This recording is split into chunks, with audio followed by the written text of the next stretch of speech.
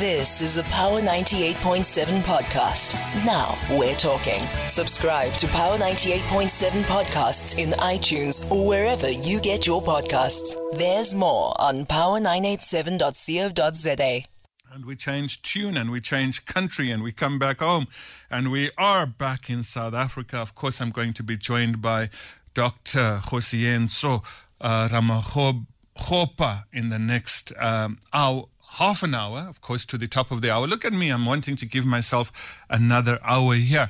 It is 11:34, so of course we've got about 26 minutes to the top of the hour, and Dr. Josienso Ramakgopa joining me. And of course, he is the head of the Investment and Infrastructure Office in the President of South Africa. Some of those people who are deployed to the office of the President of South Africa. And in recent times, we've been talking about people who are deployed. And again, last night, the President was talking about cutting red tape and issues of that nature and why he is deploying people to his office so that he can have first-hand or straight-out intervention. So the intervention that comes is direct intervention from the highest office, of course. So the first of the updated National Infrastructure Plan 2050, the NIP 2050, points to a substantial finance gap of at least 2 trillion that will have to be closed if South Africa is to build the economic infrastructure required to deliver the growth and social objectives outlined in the National Development Plan, of course, the NDP. Gazetted last week by Public Works and Infrastructure Minister Patricia de Lille, the document focuses on exclusively energy, water, freight, transport, and digital communications infrastructure, with a second section that follows, focusing then, of course, on distributed infrastructure and related municipal services. Then in the next half an hour, we're going to be having that conversation and seeing how it is going to shift and how it's going to happen and what we as a country need to do. And one of the first questions I'm going to ask him, Doctor, welcome. Oh, Denzel, thank you very much for the invite and good morning to your listeners. Good morning. Tell me firstly, why is it important?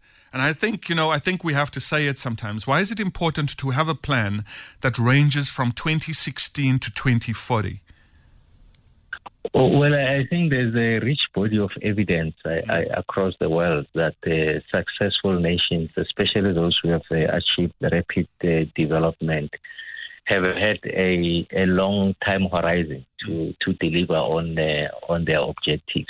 So it's not helpful just to focus on electoral cycles of 5 years. I think you need to build a consensus across the broad political spectrum and the multiple social actors on what should constitute the end goal. And as you go through the cycle of elections, you shouldn't undermine, if you like, the discipline of pursuing that goal. So you can see that the examples of the Asian tigers, as we refer to them, Singapore, South Korea, have had a long-range planning. Of course, leadership plays an important part, a singular vision on that which you want to achieve, and you are able to, like I said, galvanize also private sector participation. There's an appreciation of what the collective aspiration of the country is. So it's important that you are able to galvanize people behind a particular agenda that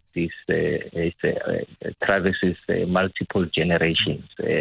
Of course, the extent to which you are able to achieve progress is a function, like I said, of a multiplicity of factors. Some of them are exogenous factors. They're really beyond your control, but principally they're about leadership and focus. And of course, once you articulate a long-range vision, I think you need then to granularize it to say in the first 3 years what will constitute significant progress, failing which you must then employ, if you like, mitigating measures to rectify, remedy that situation so that you remain on course. And by definition, these long-range visions they have to be agile, at least in terms of their periodic assessment. Like I said, we'd have had the National Development Plan about 2012 or so. Yeah. It never anticipated COVID, as an example. Yeah. It never anticipated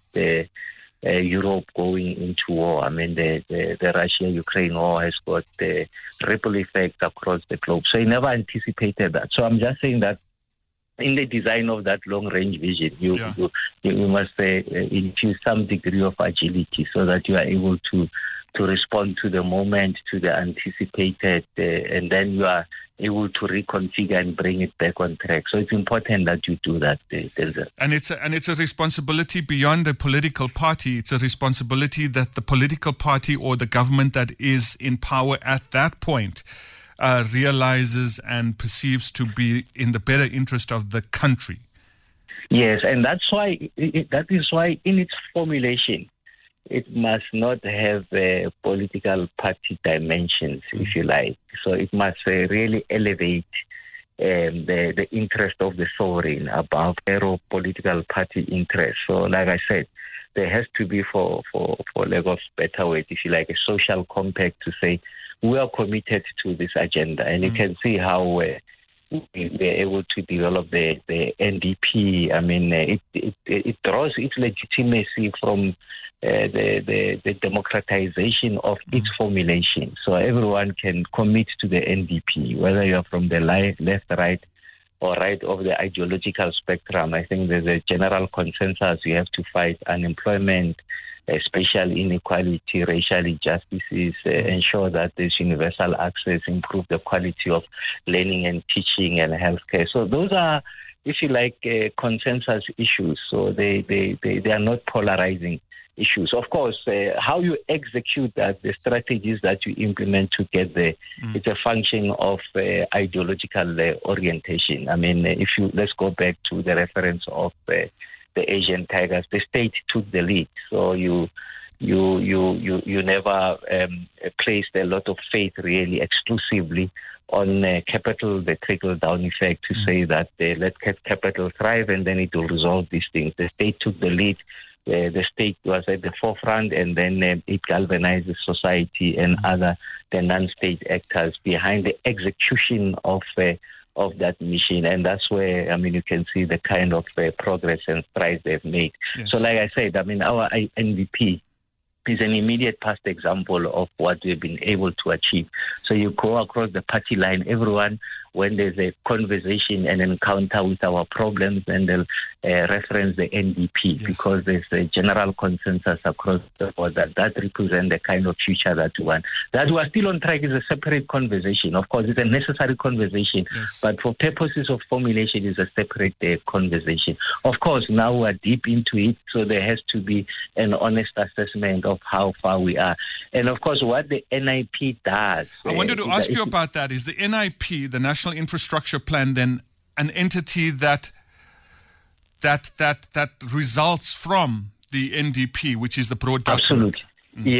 Yes, Denzel. So remember that the principal planning document in the country remains the NDP. Yes. And then you have the national spatial framework. So it's essentially around how do you reconfigure space to achieve spatial justice, issues of access, reducing the carbon footprint, just maximizing the resources that we have, ensuring that there's greater levels of efficiency from a spatial perspective point of view. So what we are beginning to do with the NIP, we are saying that the NDP says there has to be universal access. So everyone in the country has got to have access to clean, potable water, for an example.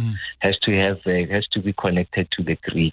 And of course, there are new contemporaneous issues around fast, reliable, affordable internet access. So we are listing those new things that are beginning to come. Of course, the NDP does articulate it.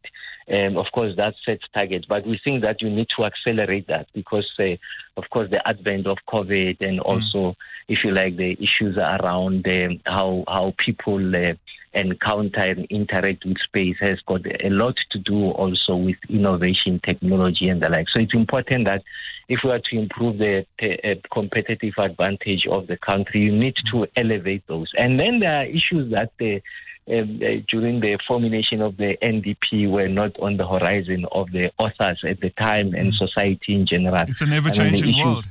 Yeah, never change. Yes, absolutely. Yes, Denzel. I mean, we couldn't have thought. 8 years ago, something called green hydrogen to address the hard to abate sectors like aviation and maritime. So we couldn't have anticipated that. We couldn't have anticipated the rethink of capital so that it becomes relevant, so that it seeks to ensure that it lifts as many people out of poverty. And there's this idea around environmental, social, and governance investing. So the emphasis there is not necessarily the returns to the shareholder, but is the returns to society that takes precedence. And there's a big pool of liquidity that exists out there. So there wouldn't have been that anticipation at the time. The issues around cannabis, our relationship with the cannabis was an illegal drug and that, but we know that suddenly now it's a commodity that can be useful. Denzel. And yes, and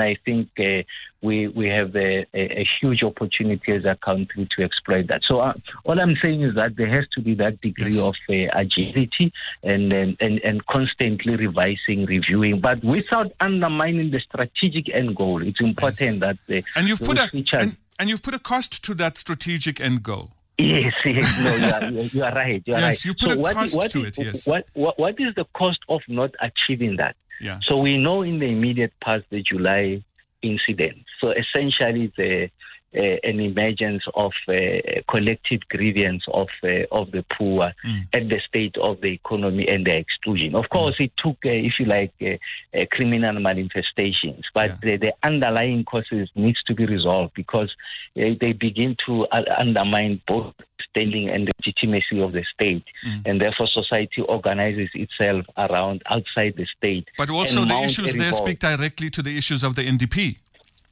Exactly, yes, Denzel. So that's why I'm saying that, of course, then let's enter that terrain. How far are we in achieving those objectives? We are far off. So the NDP advocates, amongst others, that we should be able to attain, I think, unemployment levels of about 6% or less. And for us to be able to achieve that, we should be growing the economy by 5.4% on average year on year. We know we're not growing at those levels. I heard the president say that yesterday too. Yes, and that explains, Denzel, that explains the fact that unemployment levels now, I mean, you can see they remain unabated, about 33% or so. The narrow definition, the expanded definition, significantly higher.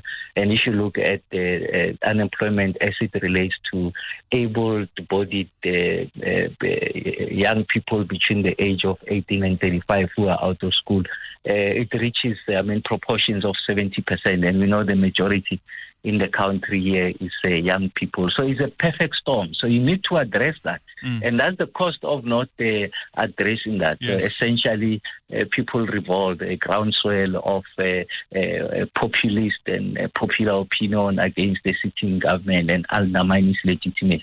So what the NIP seeks to do as part of the multiplicity of instruments at our disposal is to resolve those challenges. And like we said at the introduction of the conversation, then that we focus firstly on what we call foundational network industries, energy, water, freight, transport, and ICT infrastructure. You may ask the next question, but why do you focus on this? Well, there's a rich body of evidence that suggests that the employment absorption capacity associated with delivering these sectors is significantly higher. They introduce greater levels of efficiency in the economy, mobility, access to opportunities. They're able to ensure that we broaden the flow of land-based financing mechanisms for municipalities. You are able to address spatial justice. And then on average, you are able to improve the quality of lives of the people. Once you get those things right, then you've got the potential of attracting investors coming into the space, South Africa being a destination of choice for purposes of investment. So an investor will not come into our space for as long as you still have rolling blackouts, what you call load shedding. An investor won't come into this space and won't go to the far-flung rural areas for as long as you don't have access to clean potable water. You don't have the quality of roads are such that they are impassable, and therefore it makes it very difficult for them to access the market. You are not, like I said, connected to the grid. Even if you are connected, there's still the energy deficit, so you need to address that. Of course, going into the future, we know that the countries will be introducing what we call carbon borders, essentially looking at the origin of the goods, whether they were produced using green technology, whether you have not been deploying fossil fuels to get to the finished product. And if they find that to be the case, they are likely going to introduce tariffs. So you need to address those things. So going into the space of renewables and the like. So you have to provide water. There has to be good quality roads for purpose of mobility. But in this instance, we focus on freight transport. Yes. Because we want to move goods from road to rail. I think it improves competitiveness, efficiency. Of course, if you look at it as a network, you know that there are serious bottlenecks at our port, the port of Durban and the like. Transnet is doing major interventions there. So we're advocating for that. And we can see there are now reforms to introduce third-party operators on some of the freight networks so that you address the monopoly that is Transnet. You introduce other players in that space, and of course over a period of time hopefully we are going to reduce the operating costs, become more competitive. Yeah. Dr. Ramagopa, let's take a break. It's 11:50. I've got 10 more minutes with you. I have a few more questions, but let's just take a break. Call Denzel on 0861 987 000. I'm going to go to the lines, and I'm going to go to Safudi in Randfontein. Safudi, you've got a comment. Yeah, I've got a comment, and I feel, Mr. Big Star, good morning to you and your guest. He's there, he can listen to you, he's hearing you. Yes, I feel Mr. Ramagopa has beaten more than he can chew. And this thing of destroying in order to rebuild instead of consolidating what we had. And look, Denzel. Right now, the price of petrol has got a potential to reach 40 rand per liter. Now, for someone who earns 350, how is that person going to travel to Joburg? And if we had a rail line to deliver a massive number of people, there would be a cushion. But right now, we have a government that doesn't care. We've got a minister who fears focal, who doesn't care whether anything that happened has got consequences due to his inactiveness. Safudi, I have to leave it there. Phil, are you with us? Hello? Phil, are you speaking to the Dr. Ramagopa? Yes, good morning and how are you? He can hear you. Yes. Thank you very much. The part of our approach for reducing this stubbornly high number of unemployment in our country, in our beautiful country, is to ensure that we move as quickly as possible to convert the infrastructure that we have to be, a climate-friendly one, so that it can give rise to green jobs. As those are some of the immediate control that we can. I know that when you invest in the infrastructure, the results you get them in the long term. But now we need to use those initiatives to say what are those low-hanging fruits that we can capitalize on, so that we can arrest this high number of unemployment. Phil, I'm going to leave it there. Phil, Leon in Craigwell Park. Yes, thank you. I just want to ask Mr. Ramagopa there. Yes. What is the role of Infrastructure South Africa insofar as helping municipalities? Because I have actually on my desk 2 or 3 projects, social housing projects, that are not going forward because municipalities don't have capacity, sewer capacity. And you know that if you can't run your sewer, you can't run any civilization. Leon, I'm going to leave you there. Bonnie, Mamelodi? Shalom. Leadership, man, Kibo Nimo Mamelodi Mo from Taxi Association Yamata. Negere man as Krikisa Ditebogo to our previous mayor, Ntate Ramokgopa, as the two associations which were rivals before. Remember 2015, you were the one as a mayor assisting us as Mamelodi Taxi Association to come up with a company. Today, we are running those bus contracts in Mamelodi, and then it's so grateful that you've been with us, and then today we can hear ideas that you can continue doing the best, my leader. Bunny, thank you so much, Bunny. I think sometimes, Bunny, we forget that he had a previous role and the job he did there, right? Yes, sir. Absolutely, Bunny. Doctor, well, comments first, and then obviously you had a different role, but we leave that for this conversation. And obviously it's good to know that, people still remember you for the good things you did there. But comments to the conversations that you've just heard. Well, the second last question, I just forgot the name. So what we're doing, so he asked the question, how can Infrastructure South Africa help in relation to helping private sector projects to address some of the needs in the municipality. So what we know for a fact is that there's been a significant deterioration of the fiscal matrix in the country. The fiscal headspace is diminishing, and also the allocation to municipalities through the grants being curtailed because we have to reprioritize. And a lot of these municipalities have lost the technical and financial engineering capacity over time, so they've been. But I see municipalities are an element of the document. In essence, you've got energy, water, freight, but you've added municipality services.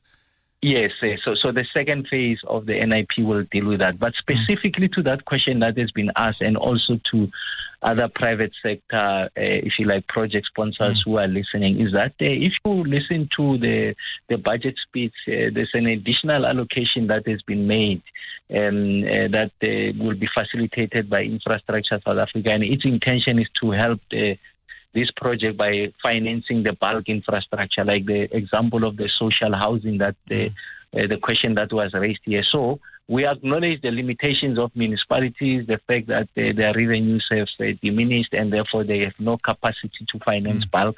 So part of our mandate, Leon, is to finance the bulk. So I want to just direct you and some of the listeners here, go to Infrastructure South Africa website and fill in there. There's a submission that you make. Essentially, we want the profile of your project, how many units you want to build, how many people will be employed, what is the size of the ticket, like the value of the project, and what kind of assistance do you need. Okay. And we should be able to help you. I mean, as I speak to you, Denzel, we are helping about 7 mega projects that are going to the value of 133 billion rand. We're injecting about, I think it's 3.2 billion rand to ensure that those projects take off. And these are private sector sponsored projects. They followed, of course, a rigorous process with the office, and that process is not more than 6 months. For as long as we've got all the project information, we work with private sector to ensure that their contribution to the growth of the economy, addressing unemployment, it's significant, because the state alone will not be able to address these challenges, but the state must not abrogate its responsibilities to lead. So the state leads, it champions, catalyzes investment, crowds in private sector investment, and we're able to get things going. And just to a question of food, just in conclusion, is that you can see, I mean, we are going to be, the next phase is to place greater levels of focus on commuter rail. It's absolutely correct. I think the cost he also raised the question of maintaining it. Yes. So what if you go to the Gazette, you will see there's a whole chapter that is dedicated to what we call a project life cycle approach. So essentially, it's from conceptualization to decommissioning, including amongst those maintenance. So one of the things that we're advocating for, and National Treasury has introduced, is that for municipalities, at least 8% of the rent value of your asset must be directed to maintenance, and we're going to introduce that as a discipline. So for every project that we support, there's a requirement that there has to be a component of maintenance, because the replacement costs are significantly higher. And we can see that with rail, right? Cost. Yes, and we can see that with the rail infrastructure. Absolutely. So the replacement costs are significantly higher and just maintaining. And the cost not just in replacing the asset, but the cost to the economy, the cost to the population. Like Sifudu was saying, people spend up to 40% of their income just on traveling. They spend about, on average, 40 minutes one directional, just commuting from home to work. So it just degrades their quality of life. So it's important that we place an emphasis on maintenance as we build the new assets going into the future. Dr. Khosiyenso Ramakgopa, I have to end it there. Lovely chatting to you again. You've been listening to a Power 98.7 podcast. For more podcasts, visit power987.co.za or subscribe wherever you get your podcasts.